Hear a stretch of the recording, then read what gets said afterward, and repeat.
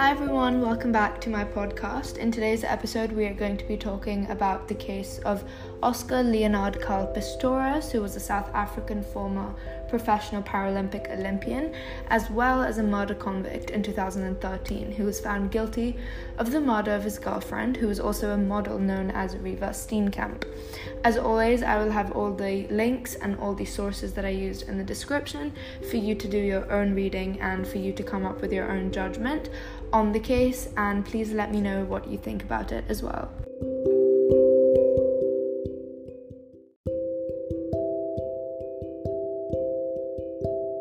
So the events happened at night in South Africa in Oscar's home, where he was staying with his girlfriend Reeva. Oscar claims to have woken up in the middle of the night because of an intruder. He picked up his gun and he shot 4 bullets at what he thought was the intruder hiding behind his bathroom door. However, surely enough, there was never an intruder, and the person behind the door was actually his girlfriend Reeva, who he believed to have been lying in bed at the time of the incident. There was an eyewitness brought on called Michelle Berger, who was brought by the prosecution by the state against Pistorius. She was a neighbor that said that she heard, quote, blood-curdling screams followed by gunshots, which shows that Reeva was calling out to him before the shots were even fired.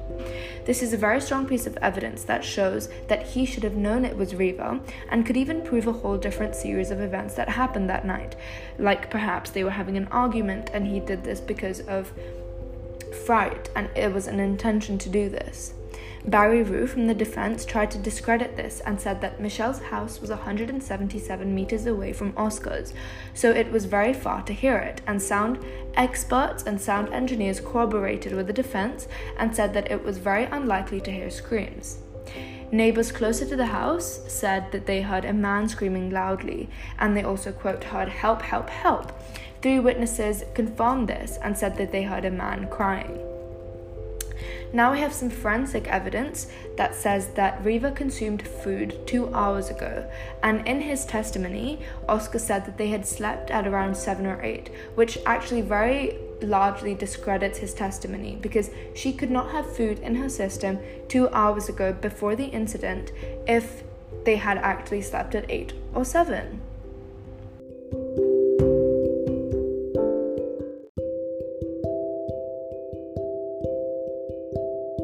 Furthermore, ballistics evidence done by Captain Maniga suggests that there was an intent to kill due to 4 separate shots being fired.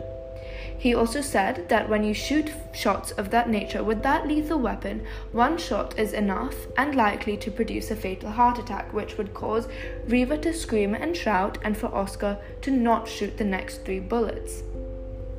The first shot hit Reeva in her thigh and caused her to fall down on a magazine rack. Shot B missed her and ricocheted, and fragments from it hit her on the back, and then the upper arm, and then the 4th bullet hit her right in the temple. This is really important to note that there was a delay in the shooting, which shows that Reeva would have cried out, which would dispel any notion that Oscar would have had about an intruder.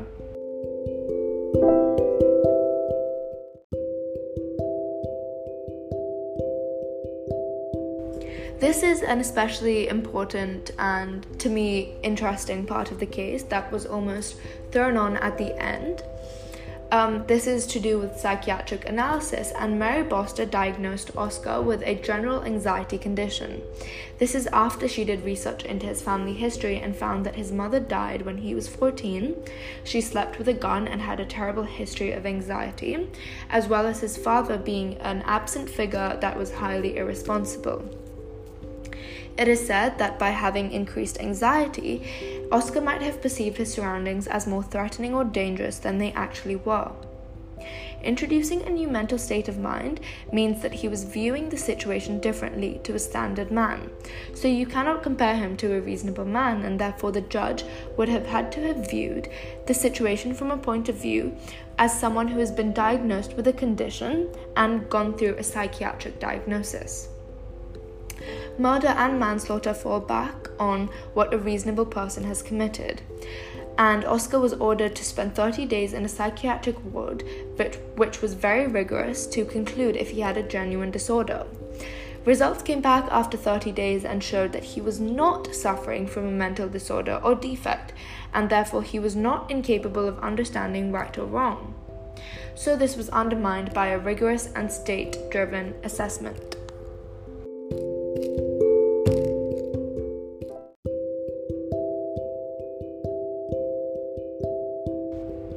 So now let's move on to the judgment of the case. Oscar thought that he was firing bullets at an intruder that was entering through a bathroom window, and the death of Riva was an unintended and terrible accident. The prosecution's primary case was that after an argument between the couple, Riva had fled from the apartment and taken refuge in the toilet. This was challenged on appeal. In fact, it couldn't be because of the South African law, which appealed by a prosecution that could only be on a point of law reserved. So the appeal had to proceed on the basis that Oscar thought Riva was still in the bedroom. Furthermore, South African law recognizes both direct direction, which is dolus directus in Latin, and legal intention, which is dolus everantis, a sufficient guilty mind or mens rea for murder. When an individual has direct intention, or when his direction is the purpose to kill her. If he thought that she was in the bedroom, killing her by firing through the bedroom door could not be his purpose. So, the purpose falls under legal intention. This means that taking conscious risk for the life of another, if he foresees his actions may cause death, it stands, and he is guilty of murder if the victim dies. This was confirmed in the Court of Appeal by Judge Eric Leach when he said, quote, "A person's intention in the form of dolus eventualis raises if the perpetrator foresees the risk of death occurring, but nevertheless continues to act, appreciating that death might as well occur, and therefore gambling with the life of the person against who the act is directed," end quote. This consists of two parts. Firstly, foresight of the possibility of death occurring and reconciliation of the foreseeing of possibility. Did Oscar foresee the possibility of death occurring and make that risk? Prosecution needs to show intent was present, and it is not enough to say that he just foresaw it. The Supreme Court of Appeal decided that he foresaw death. Leach said that as a matter of common sense, the possibility of a death of a person behind the door was an obvious result. By firing not one but 4 shots, it became more likely. A person is more likely to foresee when the weapon is used as a lethal firearm than when a pellet gun is used, for example. In the appeal proceedings, the defense was unable to defend the finding in light of the firearm and ammunition used, and the extremely limited space into which the shots were fired. Pistorius thought that Riva was in the bedroom, and thought that he shot an intruder. Could he be held liable for Riva's murder if it was the death of the intruder that he foresaw? South African law rejects any form of the doctrine of transferred malice, which is the intent for one crime could not be transferred to another crime. This was carefully considered by Masipa Jain in the original trial, as she said, this considering the concept of error in objector, said that error in objector means that when A's intention to kill B shoots and kills C, who he believes to be B.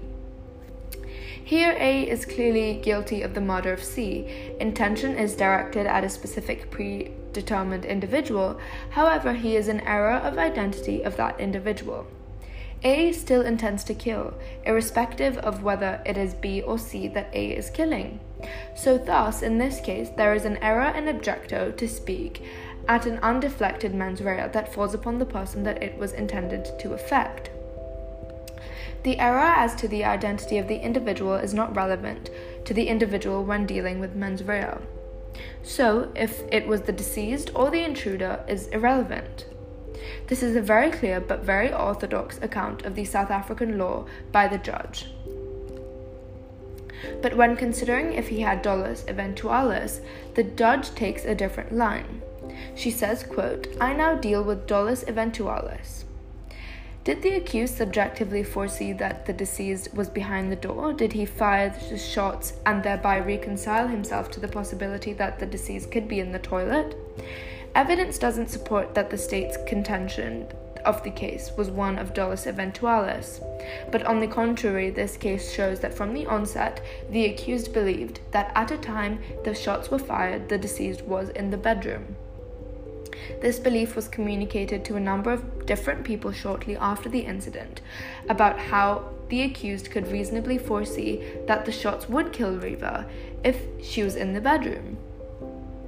Defense said that he must have foreseen the death of Riva, not enough, however, to say that he foresaw the death of the intruder. This argument was actually rejected by Judge Masipa. This mistake of identity of the victim was not relevant to the mens rea. However, the Supreme Court of Appeal said the judge was wrong in the application of the law. As a judge of appeal, Leach said that it was necessary to stress that although the perpetrator's intention to kill must relate to the person killed, this doesn't mean that the perpetrator must know or appreciate the identity of the victim. A person who sets a bomb, for example, in a large town centre, might be ignorant to the identity of the people killed, but still has the intention to kill through the explosion. The accused incorrectly appreciated as to who was in the toilet is not a determinative factor of whether he has requisite criminal intent. Consequently, by confining the assessment of dolus eventualis of whether he foresaw Riva behind the door, the court misdirected itself to the appropriate result. The conviction of him of the murder followed. The judgment of the Supreme Court breaks new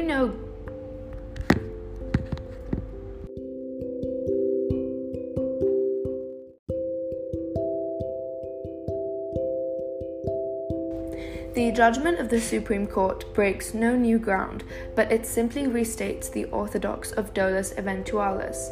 From the legal point of view, it is a straightforward example of what the appeal court does every day: correct mistakes of judges lower down. However, they complimented Masipa J on her conduct of the hearing in a place of international public with dignity and patience, which is a credit to the judiciary.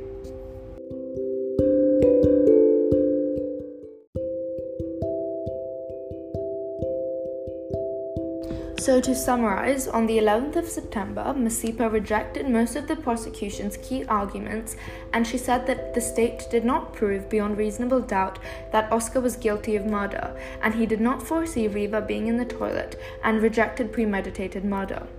Furthermore, she also rejected that he was guilty of murder, but culpable of homicide, or manslaughter as known in the UK. This was very controversial and caused public outcry from a lot of groups in South Africa, including women's rights groups, as well as Riva's family. This case was taken to the Supreme Court of Appeal and heard on the 3rd of November 2015, and from then on it was upgraded to a condition of murder, and they also found that he was not justified in claiming his own life was in danger. The Court of Appeal added 9 more years to Oscar's sentence, which gives him a total of 15 years, making him eligible for parole in 2023.